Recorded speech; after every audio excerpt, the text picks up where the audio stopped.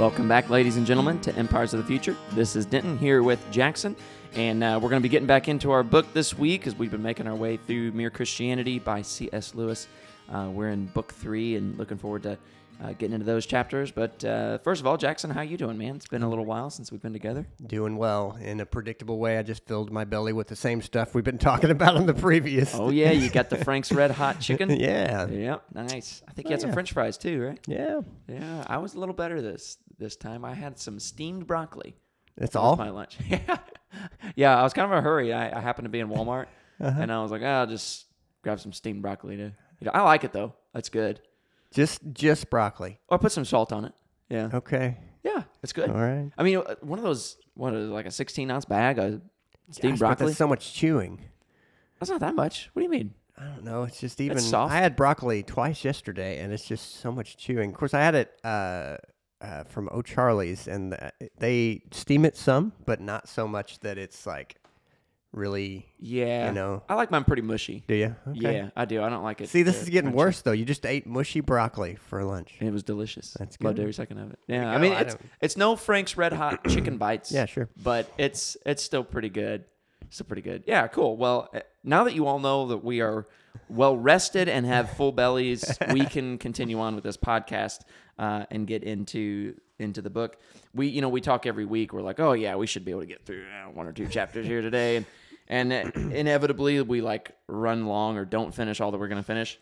Jackson, before we sat down, was like, yeah, I think we can get through chapters 8 through 12. And I'm like, okay, we'll see. We'll see how far we get. I know 8's going to be big, Yeah. but that's fine. We'll just see. Yeah, it will be. I mean, maybe for you, but chapter 8 is on pride, and I mean, I'm a very humble guy, and so for me, I won't have much to say about this because I'm so you unacquainted. skimmed this one. Yeah, I just had to skim it. I was like, yeah, I'm good on this one. Like Drax on Guardians of the Galaxy, I too am incredibly humble. That's pretty funny.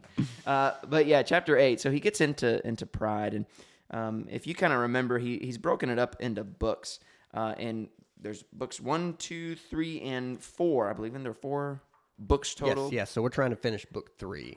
Yeah, so we're working through book 3, which is on Christian behavior. And specifically, he's dealing with pride. And he has a lot to say about pride. And I think he speaks about pride in a pretty helpful way. Mm-hmm. He starts off giving a sort of like preliminary defining terms, like, okay, here's what pride is, kind of thing.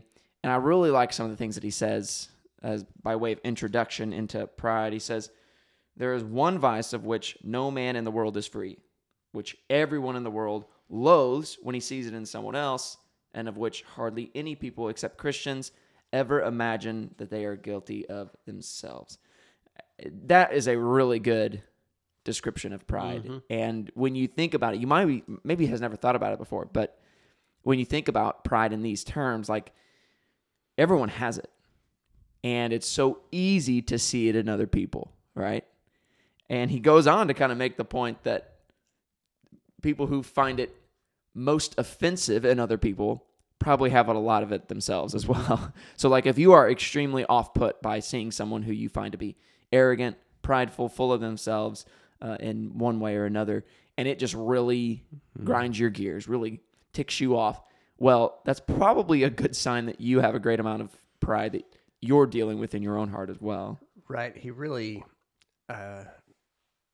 puts such precision on things that can happen that should make you question how much pride is affecting you at that moment.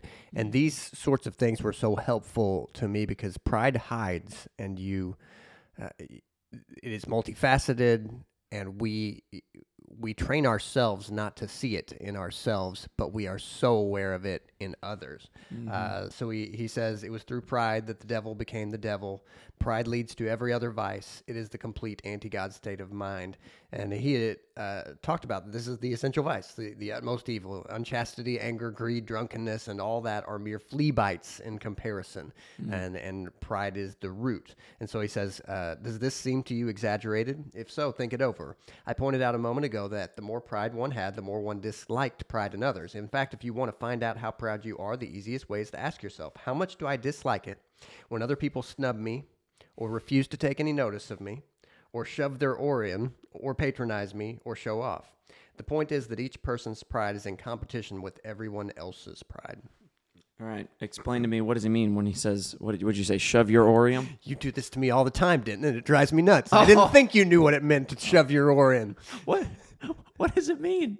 I don't know. You wonder in England how much oaring was being done, where this phrase comes from. The fact that it would be like common enough vernacular that he would use it in his book. Right. I'm like, really though? What is he talking about? Do you know? I'm putting you on the spot. No, not specifically. I read it as kind of like, it makes me think about track, like somebody cutting you off when you're running in track. It's got to be related to that, right? Something like that. I guess. I don't know. In the context, I didn't really care too much because I think I understand what he's talking about. But you were using your context clues. Way to go, English. Yes, sir. Don't you have a degree in communications or something? I should get one of those. I think, once again, I'm just so good at it. People who listen to this podcast are like, no, this guy's not good at communication. But so it really, really good points that he makes about pride, especially it being kind of the root of all sin, or the supreme vice, essential vice, I think he calls it. I've heard it said before, and I think there's some truth to it, that like whenever you're dealing with an issue of sin, whatever that sin might be. So, and this we're largely speaking as Christians here, because he does make the point correctly. Also, Christians are about the only ones that are acknowledging and seeing the problem with pride in themselves. Not exclusively, but I think really. Certainly Christians are more inclined to see it as an issue and want to deal with it and root it out. That do no credit to ourselves because of the Holy Spirit at work within us. But if you ask the question when you're talking about a sin, if you ask why like 5 times, eventually you will get down to pride. Right. An example of this would be if I got into a fight with someone at, I don't know, my kid's t-ball game. That stuff happens. Yes. And like I punched somebody. Well, you gotta ask, why'd you punch that person? Well, because they made me mad. Well, why'd they make you mad? Well, because what they said was rude. Well, why did that bother you so much that you punched them out? Because it was offensive to me. And eventually what you get back to is me. Yeah. Me. That whatever sin is in your life, it always is going to be rooted back to yourself and pride. In fact, when you look at the very first sin ever committed by Adam and Eve, when they ate of the fruit that they were not supposed to eat, what was the root of the problem? It was pride. That they were told by the serpent, by the devil, that if you eat this fruit, you will become like God. And that really appealed to them, and appealed to them because of their pride. Right. And it was their pride that led them to disobey the one command that the Lord had given them, the one, or not really the one command, but the one thing that he had forbidden. It caused them to transgress in that way. So pride really is at the root of all sin in a very real sense. I think so. Right. And so I asked myself in thinking about this chapter has spawned in me just so many lines of thinking, as you know, and as I've probably mentioned on here a few times, one of the ways I really process things is just making long word files. So I have long descriptive stuff about pride, just because you have to ask a lot of questions if you read the New Testament and you go, okay, well, it's one thing if you notice a certain vice that is just common. Greed in certain situations. Greed is common when people don't have things that they want, or when there's a lot of stuff to want. But then when you notice that pride can come in what you could call like pagan circumstances, or that it can definitely come in religious circumstances, it can happen across the board, across maturity levels, that it's so dangerous because you can learn what it is and then forget what it is. So I've asked myself just a lot of different questions about how do you watch out for this? Because, there's a basic question, but we have seen people fall out of ministry because of pride. All sin is dangerous because, like we talk about hurting people, hurt people, but we fall into a lot of things because we think to ourselves, I have an excuse. Here's why I should be able to do what I feel like doing in this instance. And pride is something that we're prone to because pride is excessive self-focus. And so when you're hurt, you do look at yourself and you go, I'm hurting. And depending on what you do with that, though, God is not blind, or his ear is not deaf to your hurt and your pain. But when you move to this next step of saying, I don't deserve this, and I deserve better than this, and I'm the only one who has to go through, you can move to yourself toward pride. And so I was thinking about, I was like, okay, so what does pride feel like? And basically what he says here, he's like, well, it feels superior, and it feels angry when you don't get attention or when someone else does get attention. Yep. It feels shirked and shorted, like I'm not getting my due. Yep. It is obsession with your due. Yeah. And what is due to you. And then conversely, what does humility feel like? Strangely, humility is not just kind of always saying like, hey, by the way, just anything you think I didn't do anything. It is actually having a realistic grasp of who you are, what you have and what you don't have. But also he talks about, and I think it's just key to bring it up early, whereas he brings it in later is really kind of a linchpin. He says, look, being humble just means you're actually interested in other people. When people are talking, you're thinking about what they're talking about, not what you're going to say next. Right. And that's really key because it is easy to lose sight. Since we're so blind to pride and since we can become blinded to it again, it's just really easy to lose sight of what these things are like. Yeah. It also, to a large extent, helps simplify what humility is. When you think of it in terms of that, like it's taking more of an interest in others than in yourself, and focusing on that. It's a true thing, when you think about what it's like to be in group settings and interactions, or even in conversation with someone. It's actually a pretty hard thing to genuinely take interest in what the other people there are saying and what they're doing and these kinds of things. But that's sort of what humility is. But it's not like a abstract or hard to grasp concept, nor is it unachievable, right? Yeah. We can humble ourselves, and we can do so in that way. What's interesting, and I think he helpfully makes this point as he goes on, is the different sort of faces of pride. Yeah. Because when most people think of pride, I think they think of arrogance, people who are, what are some examples?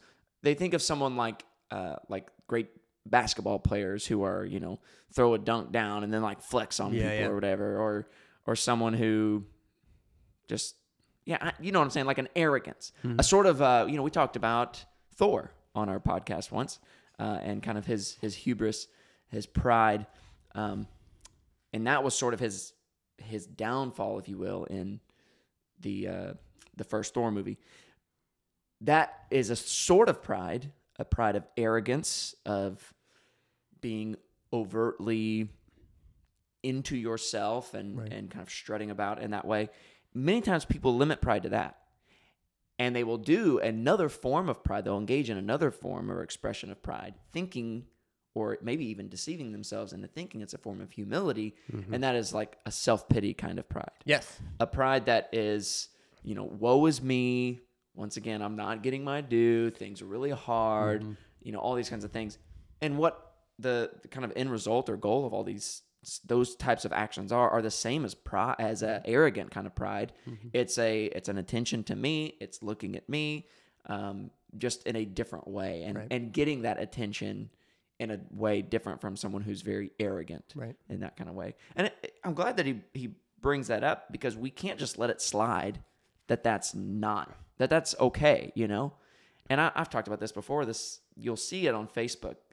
There are, or I don't know, whatever the kids around nowadays, the Twitters or whatever. You'll see these two different kinds of pride. One is a pride of like, look at me, look how great my life is, look at all this stuff.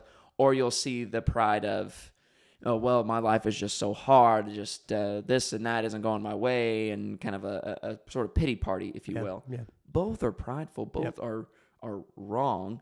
And it's just another form of the same vice that needs to be called out just as much. Right. And social media is a great avenue for both of those forms of the vice of pride. Yeah, and I actually had that down after this quote here. So I'll go ahead and read this quote. Later on in the same chapter, he says, quote, "The Christians are right. It is pride which has been the chief cause of misery in every nation and every family since the world began. Other vices may sometimes bring people together. You might find good fellowship and jokes and friendliness among drunken people or unchaste people. But pride always means enmity. It is enmity, angry separation." That was me, the angry separation section. Yeah. Enmity, I always think is such a funny word that we don't use in everyday life. Yeah. Not only enmity between man and man, but enmity to God. In God, you come up against something which is in every respect immeasurably superior to yourself. Unless you know God as that, and therefore you know yourself as nothing in comparison, you do not know God at all. As long as you are proud, you cannot know God. A proud man is always looking down on things and people, and of course, as long as you are looking down, you cannot see something that is above you. Yeah. This is sort of the I think the point largely of the book that R.C. Sproul writes, The Holiness of God. And sort of the point he makes in it, and he's made it in other lectures and contexts, but one of the main problems that we have as human beings is that we don't understand who God is, and we don't understand who we are. Right. And you will always be in a bad state until you come to that understanding. And the more that you understand who God is, see his holiness, see his greatness, see his majesty, the more you'll realize how small you are in comparison, how you are essentially nothing. And that's largely what it means to be a follower of Christ, is to recognize that, to recognize God and his holiness and his righteousness, his justice. And then you begin to realize just the dire straits that we are in as sinful people, Right. because we've sinned against a God who's holy and righteous, Right. and just, and that really puts in perspective our situation. And it's only through humility that we can come to that understanding, and that we can be brought to the foot of the cross, and find forgiveness and find redemption and find some things he's going to talk about later when he gets into pride. So and have Christ's righteousness applied to us. Right. Like, that only happens to those who are humble. It doesn't come to those who arrogantly think of themselves higher than they ought. You have to understand yourself rightly in relation to God before any of this is going to make sense or be useful to you. Right. And what this is driving you towards, what this drives you towards is like the truth and how things actually are. So for instance, some people, when you say things like I said a minute ago, that you're interested in other people. So you're telling me that all people are equally interesting, and that, no, I'm not saying that at all. I'm saying that you ask a question, if all people are made by God, then they probably all have something to offer. What do they have to offer? You're not lying to yourself. That is never the goal, to kind of go, all people are equally interesting to me. The goal actually changes from, how can I get more attention? How can I leverage every situation to get myself centered in it and to draw back to myself all the positive comments? That you actually look at situations and go, how can God be glorified in it? How can good be done? How can truth be found? How can we have a kind of beautiful connection between us, rather than kind of twisting situations to go, how can we talk more about my achievements and more about how funny I am? Or because it does even come down to sometimes our senses of humor we might be kind of gearing things to go like, hey man, other people are getting a little too much. I need to tell some more jokes to make sure that everybody remembers that I'm alive at the party here. But that's all. This is just under the lordship of Christ. You figure out where you're at on these sort of things. But we can live with wrong goals, and pride drives our wrong goals. If we are walking around trying to go, how can I get more for me out of every situation? God is not out there trying to keep everything from you. In fact, every day he wakes up, or when you wake up, he looks at you and he goes, yeah, I love you. I want you to have good things. I'll bring them to you. Don't worry. You don't have to claw for every good thing. Mm-hmm. I care for you. I mean, this is Jesus saying this kind of stuff over and over about, consider the lilies of the field. They're not out there cutting all the other grass and everything else off going, hey, everybody remember, I'm a lily and lilies are the best. That's not how it is. But meanwhile, we're some weird sort of creation who feels that we have to walk around kind of going, hey, I know you might think there's some other interesting people out there, but nobody like me. Yeah. It's weird. It is weird. And that's something that the New Testament can do for you, in particular, that the Holy Spirit can do for you, is kind of go, wow, this is weird. It is weird that I'm in some weird competitive race with other people, kind of like, oh, you think you're great? Well, let me tell you some things that I've done. You think you can tell funny jokes? Well, I can tell just funny jokes. I can probably tell better jokes than you. Like this weird competitive thing that comes up that we don't have to do that. Yeah. But it does. It is a rat race that's out there going on all the time. Yeah. That's exactly right. He talks about pride as a spiritual cancer. Yep, and that's the next quote I have, so go ahead. Kind of how destructive it is. Well, he talks about it in a sort of sense of kind of getting back to what we've already talked about. It's sort of essential. It's it being a sort of essential sin. But it is something that, as you've already kind of expressed, that we've already kind of talked about, it infiltrates and gets into every part of our lives and destroys sort of everything it touches. Yeah. And that's, I mean, I'm kind of getting at largely too, like what it means to be a human and to be depraved, you know? A part of our total depravity is that we have this sort of rot inside of us that needs to be dealt with. And the only way for it to be dealt with is by God, who can begin to root it out of our heart, of our lives. Right, and that's the cancer thing. Every part of you has been affected, and that's bad enough. But if you don't learn and you don't accept the healing for this disease, it will spread to every other good thing in your life. That is the cancer, and that is the literally spiritually scary part about pride. Is if you are not actively fighting it, then it is actively destroying you, and will have its way in the end, and you will be destroyed if you leave it untreated, like any cancer, right? Like any cancer will ultimately destroy, will ultimately lead to death.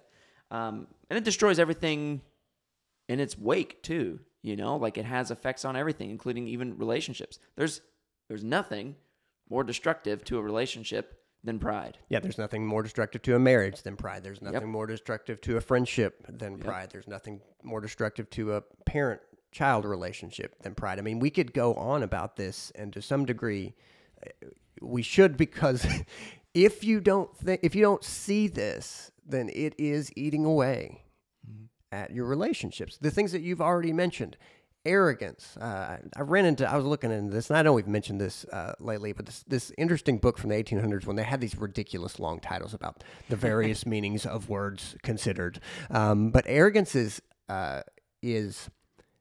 outward enmity and separation towards others because of the excessive focus on self. So it's different from basic pride. Pride is the focus on self.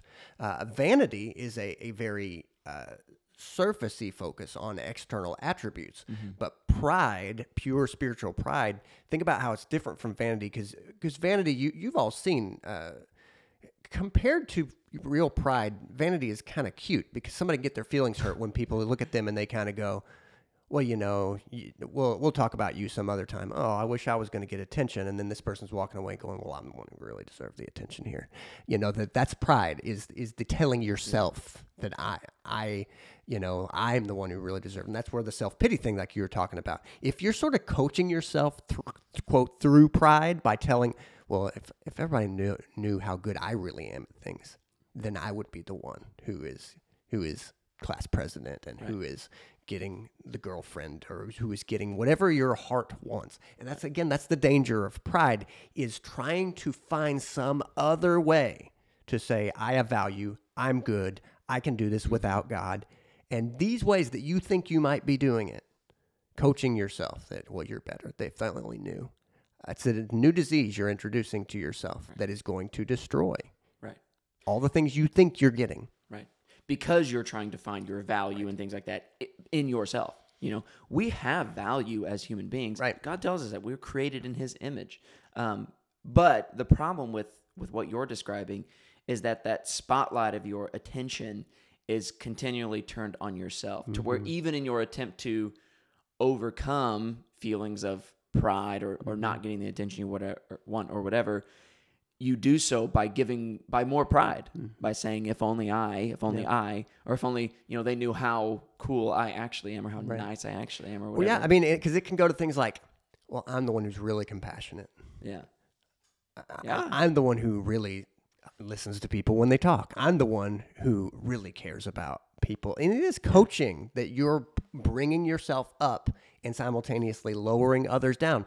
Whatever. I mean, this is what's so toxic about pride is whatever you value, you can then convince yourself that you have more of it, that only people would notice it about you, that you can coach yourself to elevate yourself. Yeah. And that's pride. Or even when it comes to vanity, like you can view people who maybe do more outwardly express a sense of vanity, and you can view them almost as lesser than by saying, I'm just over that, Yeah. I'm the kind of person who doesn't get caught up in such things. You see this all the time. People will say I'm not into XYZ popular thing because I'm just not the kind of person who gets it, not like everybody else who gets into this strange American thing. There are American forms of pride. Oh, I'm an individual. I don't follow crowds like that. And it's like, oh gosh, stop. Yeah, they're called hipsters. So yes, we are vulnerable to this. And at this point, I do have some feeling like we've maybe turned a corner because you kind of go, my goodness, it's everywhere. How do we get free of it? Well, one, the work has been done, but two, stop trying to prove yourself. Right. Accept that God made you, values you. You don't have to do the work every day of making sure you get all the attention. Right. It's a change of mind to see what God is doing, and yes, to be open to go, maybe different situations are about somebody else. Right. And that's fine. Right. I don't have to manipulate situations. It is sort of it's a spiritual feeling to kind of live with more of an open hand rather than grasping and trying to control situations. Because yes, pride can come up in a lot of ways, but I would say too, just by the grace of God, we do, if we're honest. One, we only get insight into this through the work of the Holy Spirit. But then two, when we do get that insight, we know a lot of the time what needs to be done. And then it's sort of like a muscle, little by little, you learn. And then you need people in your life who can call you on it, who can talk to you about, who you can walk through and help them as they have prideful struggles. I mean, it is one of the things that we have to have the church for, to say, hey, that right there, that wasn't a good moment. Yeah. You're right. That is one of the things we need the church for. I'm always a fan of, bringing it back to, hey, this is part of the importance of the church. But it's also one of the most difficult things in the church to have to try and call someone to repentance who's dealing with pride, who's being prideful in a certain way. Because we know what it's like whenever we get called out on that. Yeah. Even as believers, and we might wish that because we're filled with the Holy Spirit, that when someone confronts us about our pride, we just immediately go, oh my goodness, you're so right. Man, thank you so much for calling me out on that pride. Well, that's not the way it works, and we know it's not the way it works. It's not that easy, but it's the hard work that we're called to do, and it's the hard work that we're called to allow others to do in us and with us. And when you hear someone address you on your pride, what is some of the immediate reaction? You begin to immediately go, it's one of the first times you begin to turn to other people and you go, well, you do this or you do that or whatever. It's instinctively where we want to go. And again, what are we doing? We're comparing ourselves to one another, and we're looking for the worst even in that person as they are doing what God has called the church to do for one another. It's a hard thing. He does talk a little bit about, if you don't mind me shifting gears just a smidge, still within pride, but I think it was helpful. He talks about what pride is not to be confused by certain things. So like he says, that's pleasure in being praised is not necessarily pride. Right. Like if someone says, hey, you did a great job on that project. If that brings you a certain amount of pleasure or joy to be told that, that's not pride. Right. Like that's just you being grateful for kindness showed by someone else and a Right, compliment and being given. this weird, one thing that I've seen over the years, and I'm sure you and I have talked about before, is these weird sort of Christian substitutes, like these Christian sort of like fake virtues that we sometimes do. Like you've had people who, what you're doing, if they say, hey, you did a good job on that project, you did a good job singing that song, you did a good job when you spoke in church, or any of these things that we do, and somebody says, that was a good job, and then this person goes, no, it wasn't. Like literally almost arguing with you, which puts this, no, you really did. No. I mean, I've literally seen people arguing like this. Yeah. What you do when somebody says to you, you did a good job, you look them in the eye, you smile, and you say thank you because you can genuinely appreciate that. God in that moment is not looking at you going, you better not take that compliment. No, I mean, and C.S. Lewis does a great job of saying we are made to appreciate one another, and when somebody appreciates you, accept it.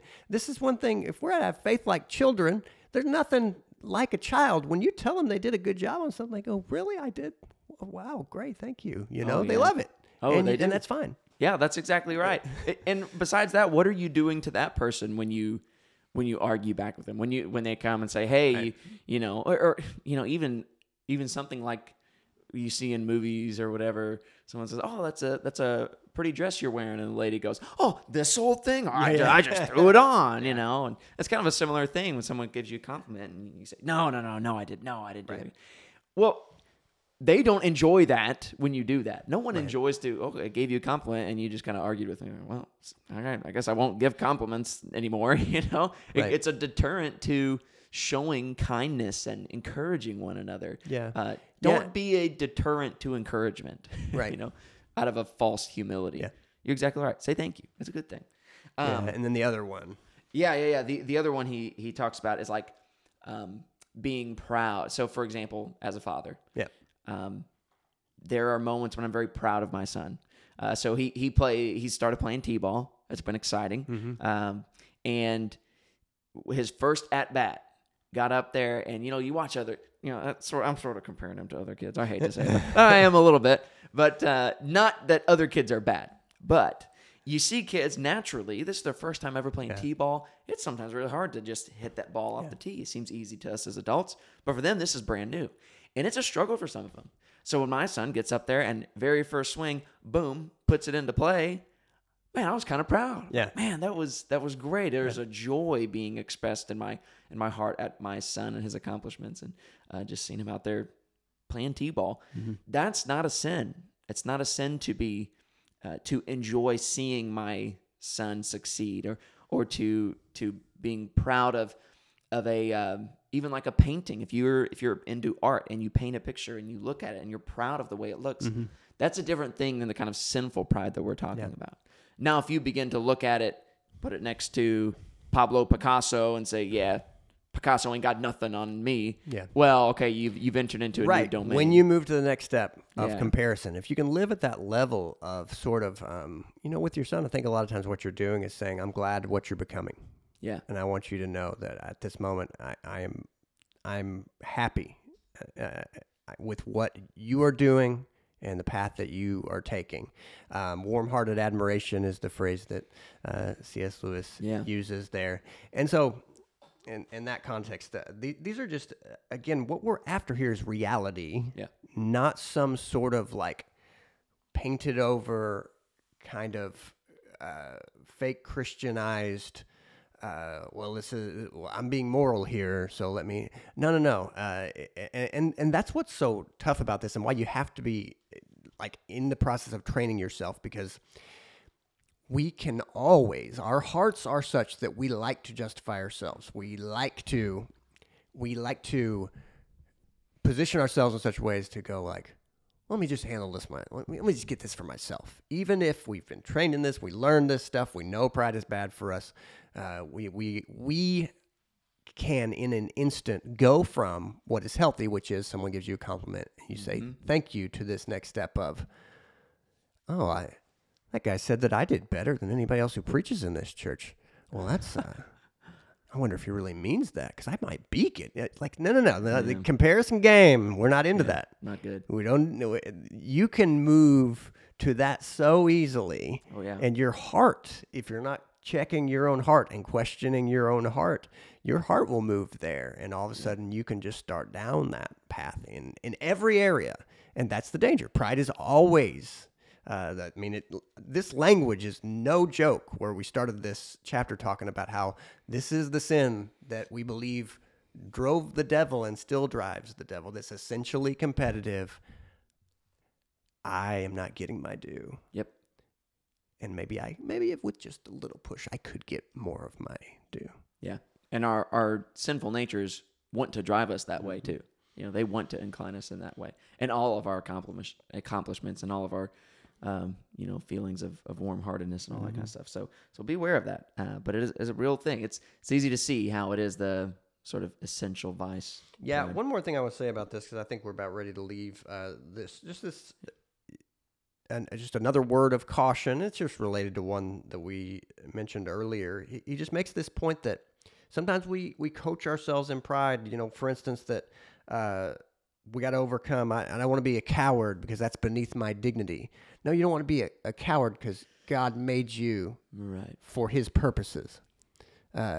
Viewing things as beneath your dignity, whether it's lust or whether it's anger.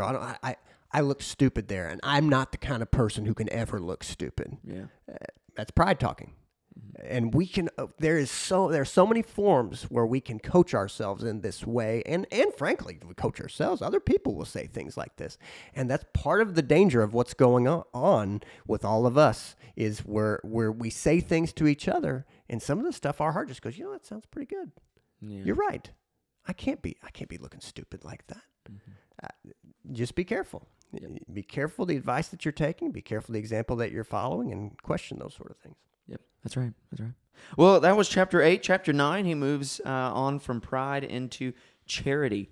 So, Jackson, I've got to ask you, how much are you giving to charity right now? Because that's definitely what he's talking about in this chapter, right? What an unfortunate thing. This definitely is the first book to ever show me that, charity is more than alms, giving to the poor. I was like, oh yeah, alms is giving to the poor, charity. Because it is sort of the counterpart to the error that we've fallen into by reducing love to feelings, especially romantic feelings, when this broader English word charity used to mean a lot more than alms or giving to the poor. In fact, charity is the ability to treat people with respect, even if we don't like them. Yeah. That's way harder than just giving of alms. Yes. Especially for certain people. Giving alms, giving to the needy, giving to meet the needs of other people can be a really hard thing for some people, especially if you don't have all that much money, right? But being willing to show kindness and compassion towards those who you would really rather not is hard for everybody. Yeah. Absolutely everybody. And it does get at a deeper virtue than just what we oftentimes think of when we hear the word charity. And so I'm kind of thankful that he uses the word charity here rather than love to give these sort of explanations and to also help outline what it is that is encompassed whenever the word in Scripture that we oftentimes see translated as love, right, but used to be translated as charity, right, what is actually encompassed in that. Mm-hmm. Because when you read in, say, for example, 1 Corinthians 13, the chapter on love, we all read that nowadays in our culture, in our society, and we hear love is patient, love is kind, love does not envy or boast, it doesn't insist on its own way, all these things. And we are oftentimes thinking about, first of all, we're thinking about a husband and wife because we see that Scripture referenced most of all in the context of marriage or wedding ceremony. Well, that's not the context in which it was originally written. That doesn't mean it's not valid in that situation, but this was originally written by the Apostle Paul to the church. He's telling the church, each and every one of you in the church, love one another in this way. This is what your relationship to one another ought to look like. But the word love there was originally, I think in the King James, right? I haven't read it in the King James in a while, but it was originally translated as charity. Mm-hmm. And so C.S. Lewis uses that word here to describe what exactly he's talking about when we see in the Scripture The most important of these is faith, hope, and love, or charity. Right. That there is also, besides just emotional feelings involved, like you said, there is action involved. There is a will involved in this kind of love. And to reduce love simply down to how we feel at any given moment, or any given point in our lives towards another person or towards a group or whatever, towards others, that is not a full picture of what actually the Bible is talking about when it talks about love or charity. Yeah, here is a point where he offers what I think is one of the most practical insights on how you treat people and how to deal with the fact that you don't always feel loving towards people. One of these things that I've talked about this in premarital counseling. I've just talked about this in so many situations. He says, stop asking yourself so many questions about whether you feel, how much love you feel towards certain people. He says, behave in a loving manner, and you will be amazed at how the feelings will follow at their own pace, but they will follow. And he's talked about this in certain sections before, but it's so helpful in talking about it in terms of charity, because when we spend so much time, it's like we're on this weird treasure hunt. Like the trend in Western culture for the last 100 years is like, what do I do about my feelings? Where could I find them if they go somewhere? Where are they? Yeah. We're just asking the exact wrong question, because the loving feelings follow the loving actions, the genuine loving actions. And one of the scary things about the 20th century is things like, if you ask questions about how could people who worked at Nazi death camps kill all these people, well, what they invariably did is they convinced themselves, well, these people deserved it for X, Y, or Z reason, because they're a lower form of life, or because they took money from other people, because they're evil. Because one of the scary things about us as humans is we'll convince ourselves, I'm good. Whatever I'm doing, I have to convince myself that I'm good. And so if you're going to do those sort of actions, you're going to have to convince yourself these people are deserving of these sorts of things for these reasons. And so the opposite is also true, that if you treat people a certain way, your feelings of hatred will accompany those actions. Yeah. Because again, this is the way pride works on us, to say to us, well, whatever happened in here, you're good. Yeah. And so if you did that, got to be a good reason for it.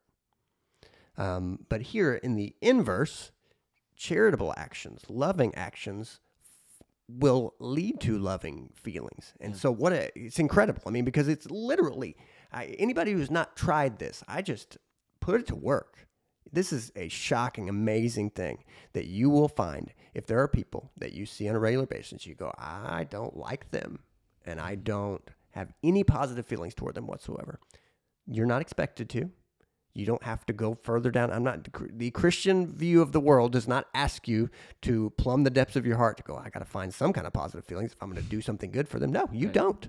Right. I mean, I'm talking, if somebody you see at work, just take them a little Debbie cake. Like, do something small and watch as time goes on. And even if it's small things, whatever you can manage, positive feelings follow those respectful actions. Yeah. It's very surprising, because we're just deaf to it.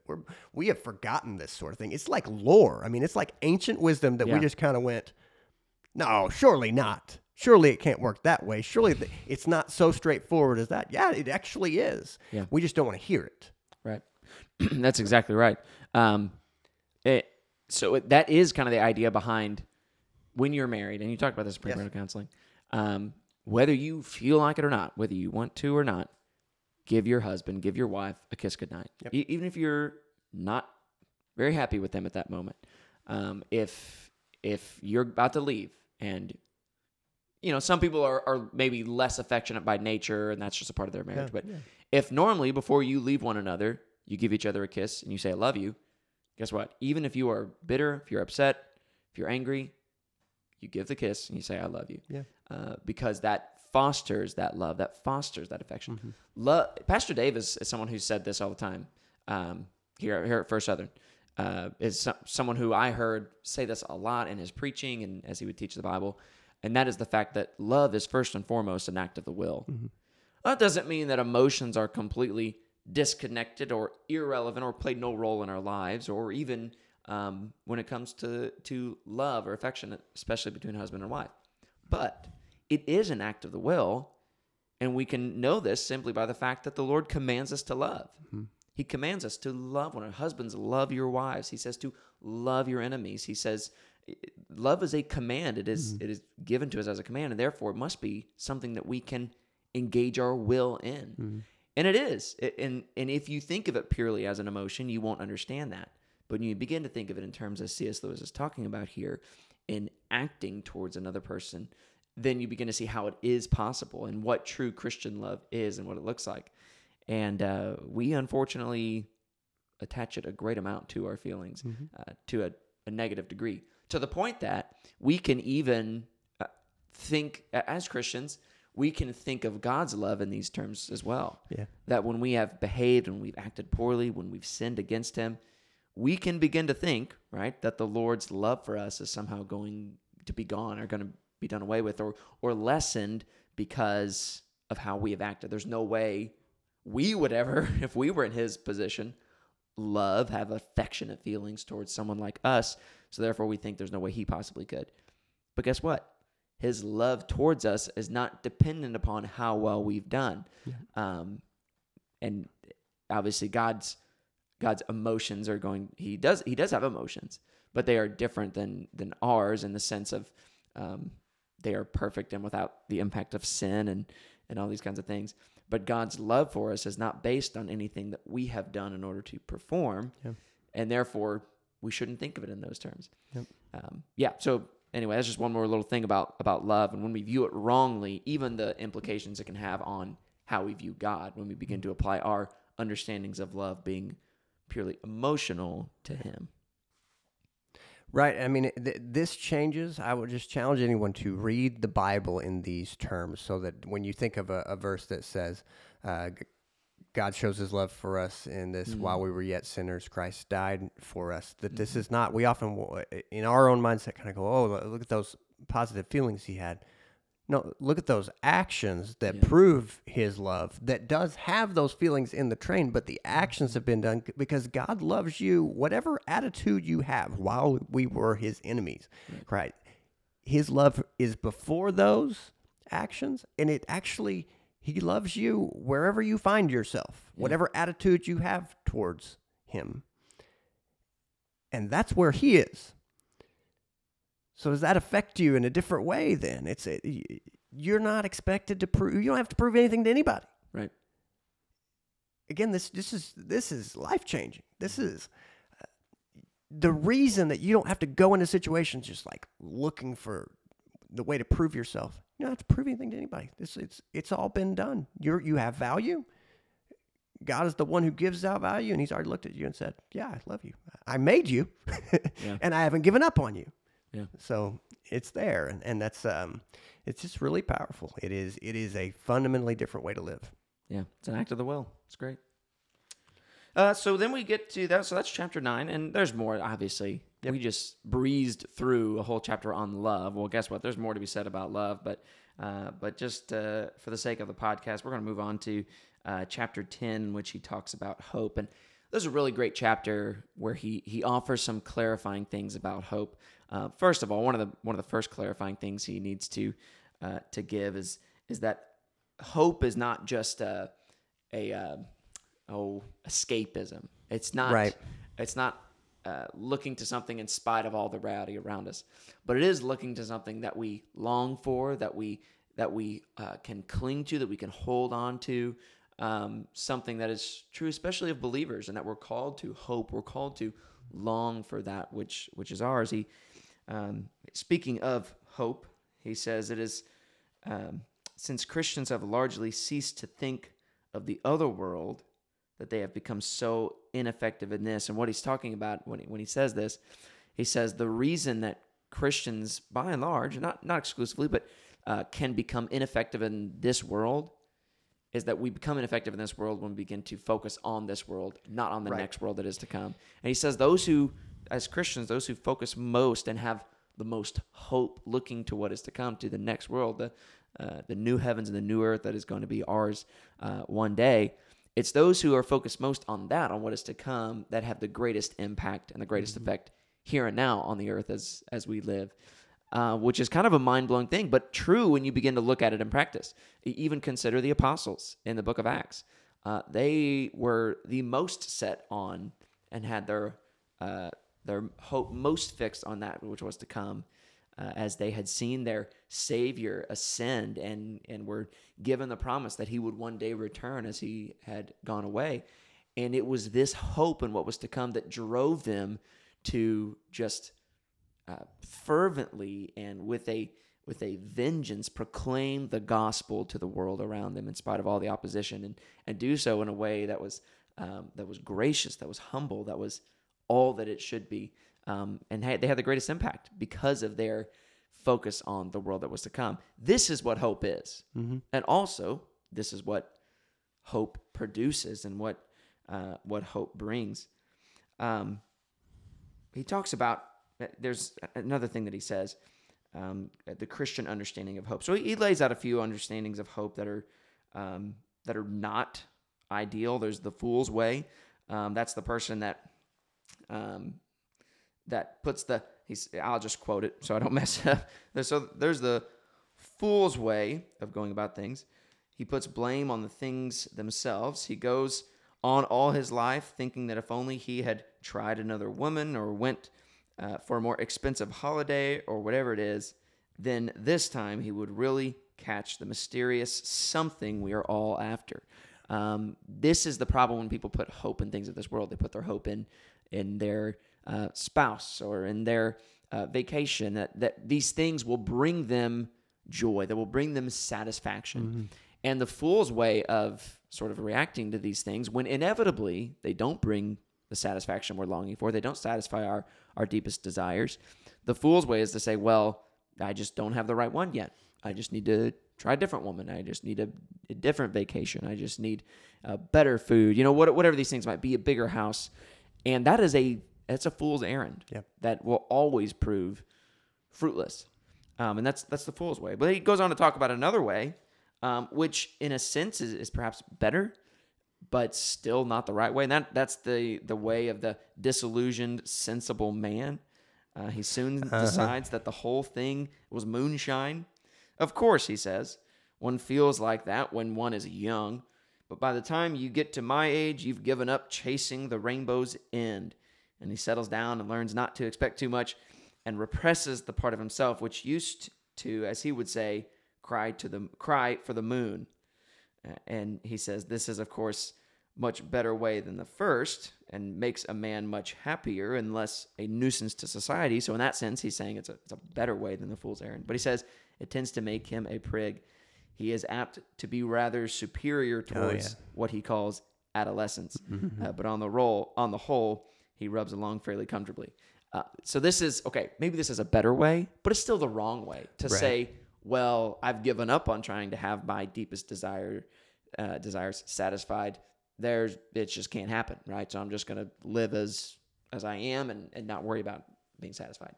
Oh, C.S. Lewis says, okay, that might be better in a sense, but that's still pretty sad, right? To hear someone that's just decided that there are nothing will satisfy. Right. There is no such thing as satisfaction. And man, I feel like we're right on the verge in like intellectual history. These are the Stoics who come along and say, well, your problem is that you think there's something out there at all that's deeper or higher that would actually satisfy you. Take what you get, don't want too much, and stop with these lame-brained ideas that there is something truly fulfilled. There's no such thing as fulfillment. Right.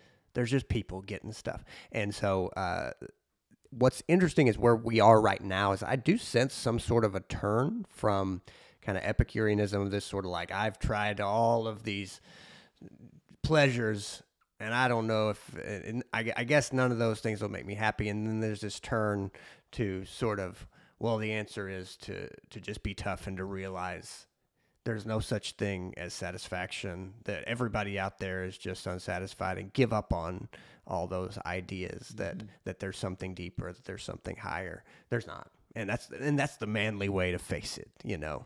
You don't know, because I definitely, I think it's an undercurrent still right now, this sort of attitude that, like, well, there's those naive people who think that there is really something out there. It takes guts to ask if there really is or not. I'm not mad at the question of if there really is fulfillment. Right. It's a very reasonable question. And I think C.S. Lewis's order is a good order, because it's sort of the first impulse that comes to us, usually as a child. It's like, wow, it's all right here. This candy is the best thing I'll ever eat in my whole life, you know?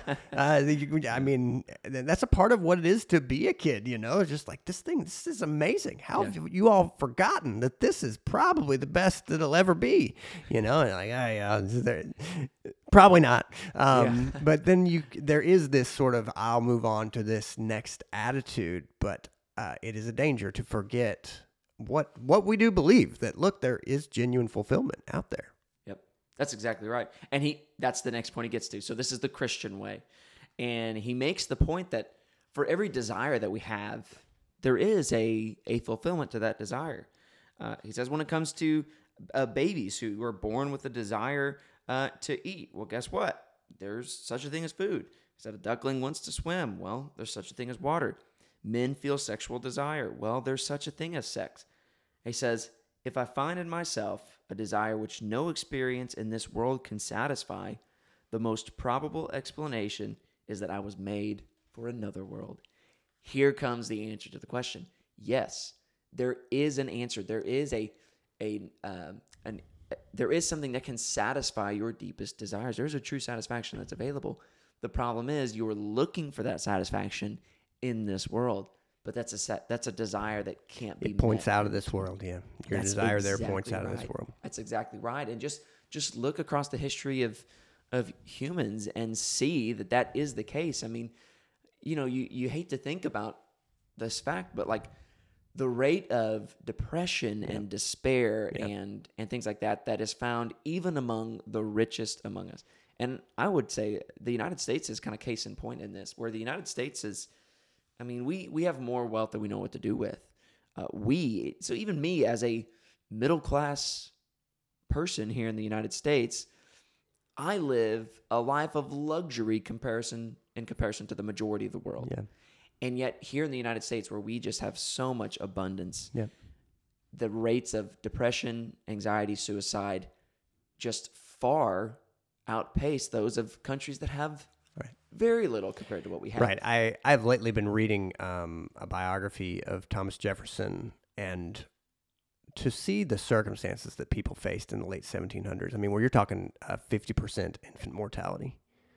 And so, I mean, because something like 7 of his 9 children died in infancy, and then his wife died in her late 30s, I think. And this is common. I mean, hard lives, full of just sadness. I mean, brutal sadness. And yes, people dealt with, it's not like everybody in that time just healthily handled it. There's a lot of alcohol abuse. There's a lot of really bad practices.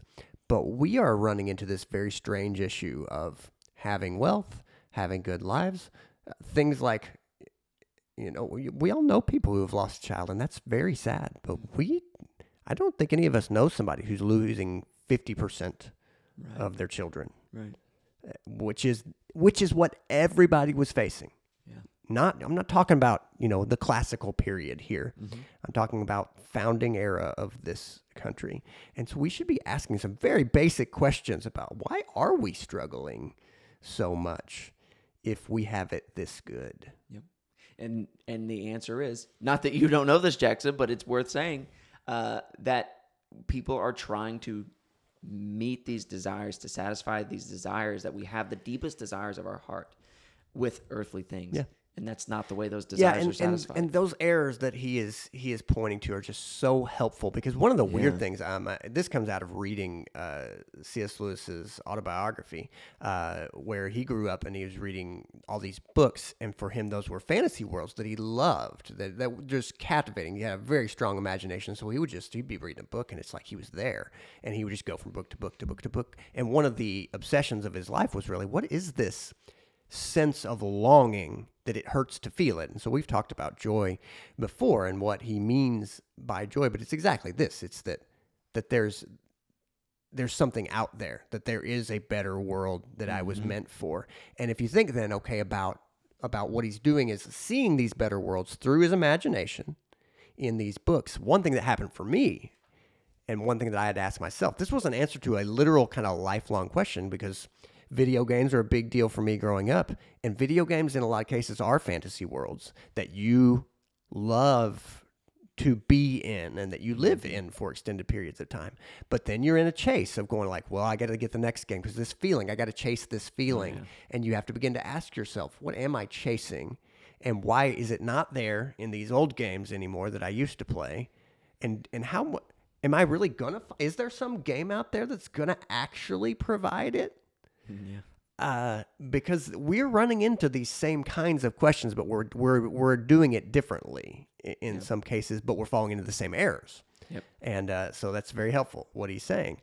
Because, I mean, one of the things he says on there that is a quote that just comes to my mind all the time is, either there is pie in the sky or there isn't. This is the bare fact, is either there is fulfillment for your deepest desires or there isn't. And yes, that's a hard question to face, but it's worth facing. The Christian hope is the resurrection of the body for you personally will come with a judgment where everyone will be judged for every action, every word and deed. And then what we will all see is the reuniting of heaven and earth and the defeat of evil. And that's what you see in the book of Revelation. The final enemy will be defeated. There will be armies on both sides. You've chosen your side. And ultimately, the remarriage of heaven and earth, the bringing back together of the realm of God and the realm of man. Behold, the dwelling of God is with his people. That's it. According to the New Testament, that's what our hearts are longing for. Right. And what we have in the Bible is God saying to you, I will do it. I will do it. But ask yourself where you stand with me right now, and where will you stand at the end when all of this comes to fruition, all this comes to a head. Right. And so we have hope. We can have hope, and understanding what hope is, and that is the surety that our desires will be met, that they will be satisfied. And we can know that as Christians, we can have that hope, not just because, well, I don't want to do it the fool's way, nor do I want to give up. Right? Those are options. Like you said, either there's pie in the sky or there's not. One guy says there's not, therefore, don't even try. Don't give up. And that, I think, ultimately will lead to a sort of nihilism, right? Or you can say there is pie in the sky, and it can be found here in this world, here today, that's available for me. Now I can be satisfied by the things that this world has to offer. And that's the fool's way that he talked about. And that also doesn't work. The Christian way is to say, yes, there is a pie in the sky, quote unquote, a satisfaction to my deepest desires and longings, but it's found in another world. But the question then becomes, well, then how can you hope in it? How can you have a trust in it? The answer is because we've been given a glimpse of that now. We've been given a glimpse of that in Christ Jesus, a foretaste, if you will, of what is to come. The Bible talks about Christ being the first fruits of a coming resurrection, of a coming reality. It's true of all of us. And he's given us the Holy Spirit as a seal, as a guarantee of these things. And so our hope is not just that, well, maybe. No, we have been given the proof. We've been given the evidence. We've been given a surety, something to hold on to in Christ Jesus. Yep. And that sense that you have of God moves from a, no, I'm afraid I can't face him, to a, against all odds, he does love me and I am accepted. Yeah. And that is the turn that happens in your heart, not because of your merit, but because of another. You are accepted and you are loved, and it's a change. It's a change in the way, it's a new seed, and it changes the way you view everything. Yep, that's right. That the satisfaction of the world that is to come is already beginning to shine through, and that's the joy of it. That is, you've been reading Chronicles of Narnia with your kiddos, you told me, and one of the cool things in that book and in the movie is whenever the snow begins to melt, spring begins to come. Why? Because Aslan has returned. Right. And all is beginning to be made right. And you begin to see the glimpses of that even now. And so that's where we're at. And that's the reason we have hope. So, well, I don't think that there's any reason to go any further. I think we've covered a good amount here. What do you think? I say let's do it. You want to jump into faith? I think we could do. I mean, this has been really good because I do feel like there's a common theme that we're talking about here, that reality and how firm and strong spiritual reality is, the fulfillment to your heart. Because it is, what's left is faith, and we've sort of touched on it, because it's like, okay, so what do you cling to? It's like, well, you cling to the things that aren't seen, but the things that your heart is telling you are there, because big question to anybody who has had contact with these kind of other worlds. Well, that longing is strong. But then this big question is like, okay, but if joy is there, why is it so hard for us to experience it? And the answer, this is one of the biggest answers that C.S. Lewis provides, not just in this work, but in his works as a whole, is he says, well, the reason that you don't feel joy is that all the time is that joy hurts. And when you feel it, that longing, the longing to be with people that you love who have gone, the longing for places that you haven't been, the longing for the desires of your heart that you're afraid to even mention, not that they're evil, but because they're deep and they're good, and you're afraid that they won't happen. That you're afraid to admit that those are there, and you also are afraid that it is all fake, that you're making it up. And it hurts to feel it, because the longing is so strong, and that's why joy is in short supply and gets in shorter supply, because we're sort of embarrassed. That's one of the things that's going on right now. Is I think as we're all of our lives are on display on the internet, we're a little embarrassed about these deeper things. Meanwhile, the slower pace of life that people used to have in the past, they would go, wow, but what if all these things are pointing me towards that there might be more? My goodness, what if there is? But all these surfacey kinds of things that we're dealing in now really drives us to put on this fake bold front, as if, oh no, I don't believe in any of those sort of things. So I say we do it. What do you say? Let's at least get chapter chapter 11. That's the first chapter on faith. It's funny, he has 2 chapters on faith. Which if you aren't reading the book and you just like open up and look at the table of contents, you'll think, oh man, it's a typo or something. But the reason he does that is because there are kind of 2 ways of talking about faith, 2 understandings of faith that he gets into, and we can at least touch on the first one. And that is that faith is belief. And this is the most common way of people thinking about faith. Even the world will think about faith in this way, and actually even use faith and belief, those words interchangeably. And this is a sort of faith that is, what's the word I'm looking for? Included with reason, a sort of rationality that comes with it. Oftentimes when we think about faith, sometimes people will think it is opposed to reason. Well, as he's laying out here, no, that's not at all the case. In fact, many people have faith because of how they have reasoned. Right. And you can use this in a whole host of different areas. One simple way is talking about faith as a belief that a chair can hold your weight, right? Right.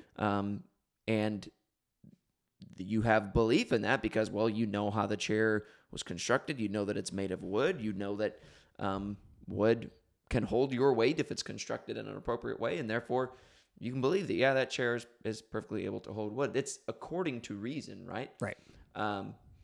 But then there are times when you see a certain chair and you think, well, I believe that chair could hold weight.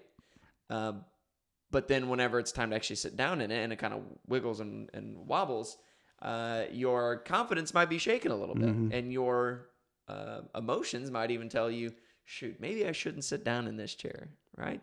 But that doesn't change the fact that you still have faith that the chair can hold, right? That's one example of some that we could talk about. But well, go ahead. I'm just that's hogging the mic here. That's really helpful. I mean, just because there are elements like when we hold to something that we have previously reasoned. We all know that our emotions and our hearts can start trying to convince us of things. This is coming to me just because of what I'm reading, but like there's a story about Thomas Jefferson. He's in his 40s, and this is after his wife had died, and he's in France, and he meets this woman, and he's just really smitten, and he shouldn't have been smitten with this woman, but he's in a park, and he's so excited that he jumps a fence, and he tripped over the fence and hurt his wrist, and it hurt him for the rest of his life. Oh, my goodness. But we all know this experience of being excited and thinking like, I'm young again, I can do anything. And then it's like, nope, not only are you not young, but you just injured yourself in a way that's going to remind you for the rest of your life of how stupid that was. And what a weird thing that it's like, yeah. This reason thing, it's very helpful because though our hearts are necessary to our living, you can't just rely on whatever stray thought might pass through your mind, and especially whatever stray desire or emotion might be passing through your heart at any given moment, because those things, they are not reliable. Those things are for a moment and can have lasting consequences that are not good for you.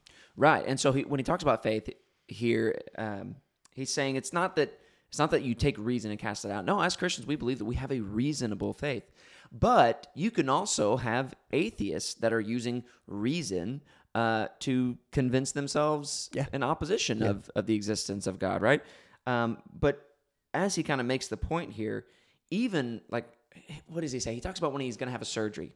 And he can have faith because of a reason, because what he knows and he can understand that the anesthesia that they are putting into him is going to completely put him out, and they can operate and he's not going to feel it. But with all of that knowledge and that faith based on reason, he still, when he sits down on the table, is laid out, and they put the mask over his face, can have a great amount of panic set in, because you say, I know all of that to be true, but what if they begin cutting before I'm completely out? What if the mask fails, or what if I don't wake up, or all these different things can rush in, and you can still have a great amount of panic, even though you have a faith that these things work. And the problem that he's laying out really in that is that even with faith, our moods, our emotions can have a great sway on those things, and even a desire to do something, can have a sway on our faith. And he says, I want to read, this is kind of a long quote, but I think it's a good one. He says, now faith in the sense in which I'm using here, the word is an art of holding to things your reason has once accepted in spite of your changing moods. For moods will change, whatever view your reason takes. I know that by experience. Now that I'm a Christian, I do have moods in which the whole thing looks very improbable. But when I was an atheist, I had moods in which Christianity looked terribly probable.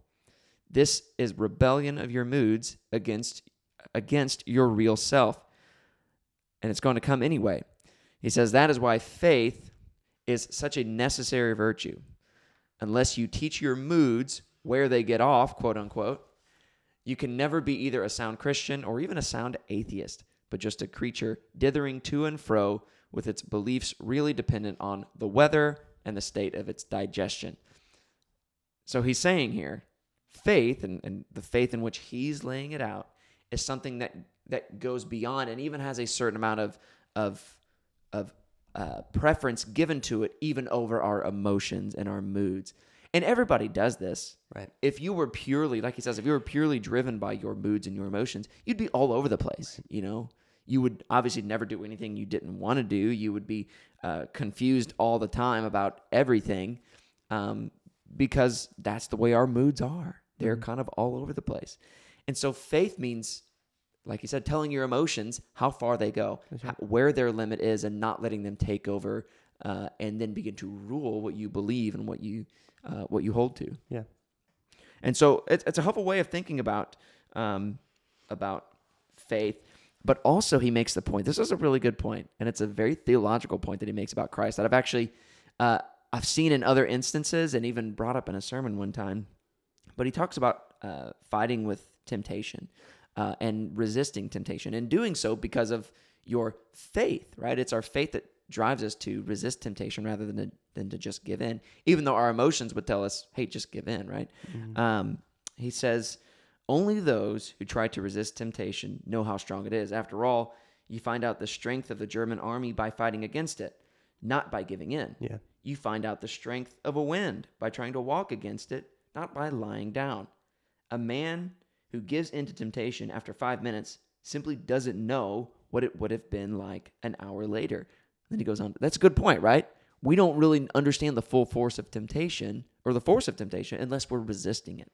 Mm-hmm. But he then goes on to say, and this is a good point, and Christ, because he was the only man who never yielded to temptation, is also the only man who knows to the full what temptation means, the only complete realist. That's a pretty profound theological point and it rings true what we read about Christ in the scriptures, that he in every way can relate to us and has been tempted as we are. In fact, he understands the force of temptation and the difficulty of it more than any of us, because he's the only one that who has resisted into the end and has never given in. He stood against the onslaught. Yep. Yeah. Yeah. And so what you just, that is the second sense in this chapter. That's the trust sense. What are you really relying on? That's what you just pointed to there. Not really. So he gets into faith being trust in chapter 12. He kind of talks about it in that sense. But we must have outlined it differently, at least because he does go on the deeper sense in chapter 12, and I have that, but who knows exactly how because I have it here. Is it not in chapter 11 where he says that this quote about bad people do not understand badness, good people understand goodness and badness, realize that we can't contribute to any moral deal with God. We have nothing to offer that he hasn't given us. Yes, that's the same section I was just reading, but he doesn't really speak to... Jackson, I'm not about to... I don't want to try and argue with you about where it is. I'm working off of my outlines that I've made over the past few years. I mean, I don't know for sure.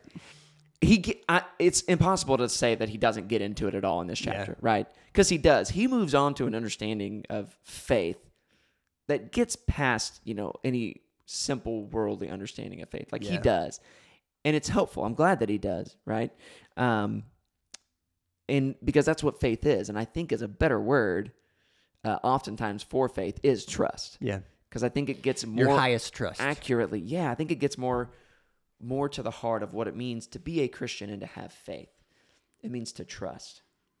And there was a theologian that spoke it Together for the Gospel a few years ago. It was actually 2016 when they had the sort of celebration of the Reformation, the 500th year of the Reformation. And he was making this point that a lot of times people think of faith simply in terms of believe or knowledge, right?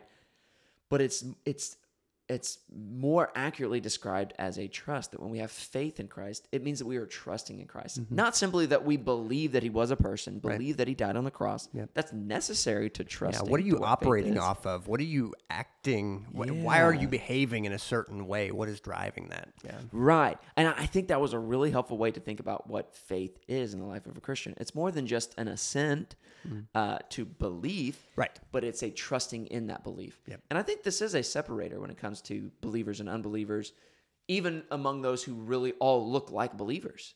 This is a part of what separates the sheep from the goats, is there are plenty of people in our churches that have morally assented or in knowledge, right? That they believe that the Bible is true, they believe that Jesus is God, but they aren't actually trusting in that. Yeah, I mean, the entire book of James was given to us to take us from point A, I will assent in this moment, to whatever you're wanting me to assent to B, no, what good is your faith if it is not accompanied by deeds? It's dead. It's dead. That's it exactly does nothing, right.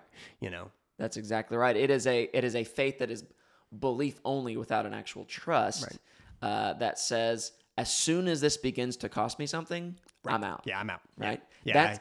I was happy. If it cost me nothing, I was happy to go along with whatever you were saying. But as soon as you're saying I got to stand up to somebody or say something, this is going to make me uncomfortable, forget it. Yep, that's exactly right. And that's, so that helps distinguish between what Christians have when it comes to faith and what has been granted to us in Christ Jesus by the Holy Spirit, and what the world is talking about when they say just belief. Belief is part of it. It's not, you have to believe before you can trust, before you can have the faith that we're talking about. But it is not simply belief or intellectual assent, right? It's more than that. Yeah. Which is good. Yeah, well, I can put the cherry on this one because I really think chapter 12, he pushes to this one part and he says, look, here's the deeper sense. If you say, after getting some clarity of mind about, well, wait a second, have I really pushed myself? Could I follow God? And he says, you're a different person when you say, I want to give it my all to follow God. And when you find that you gave everything you had and you still fail, then you will really realize who you need to rely on. And it's not you.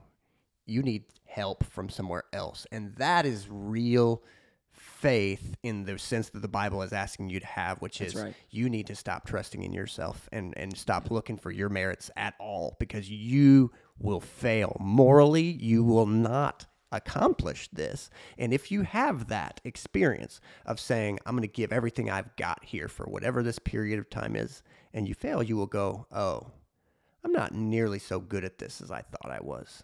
I'm going to need some outside help. Yep. And that's really helpful. I mean, it is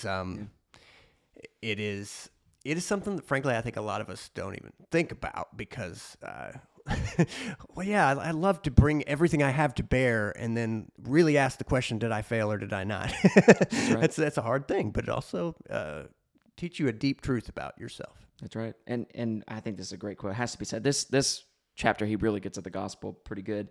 He says the sense in which a Christian leaves it to God is that he puts all his trust in Christ, trusts that Christ will somehow share with him the perfect human obedience which he carried out from his birth to his crucifixion, that Christ will make the man more like himself and, in a sense, make good his deficiencies. Yeah. That is what it means to have Christian faith and to trust in Christ, that all that we need will be met in him. Yep. All that we need for this life, but certainly all that we need in order to be justified before a holy God. It's all met in him. Yep. And when you realize he's given you everything and that anything you might give him is nothing more than what he gave you to start with, but that he is pleased nonetheless, that you brought nothing to the table and that God knew that all along and he still accepts you, that is when you have the unshakable faith that God wants you to have, to go, I didn't choose you because of anything in you.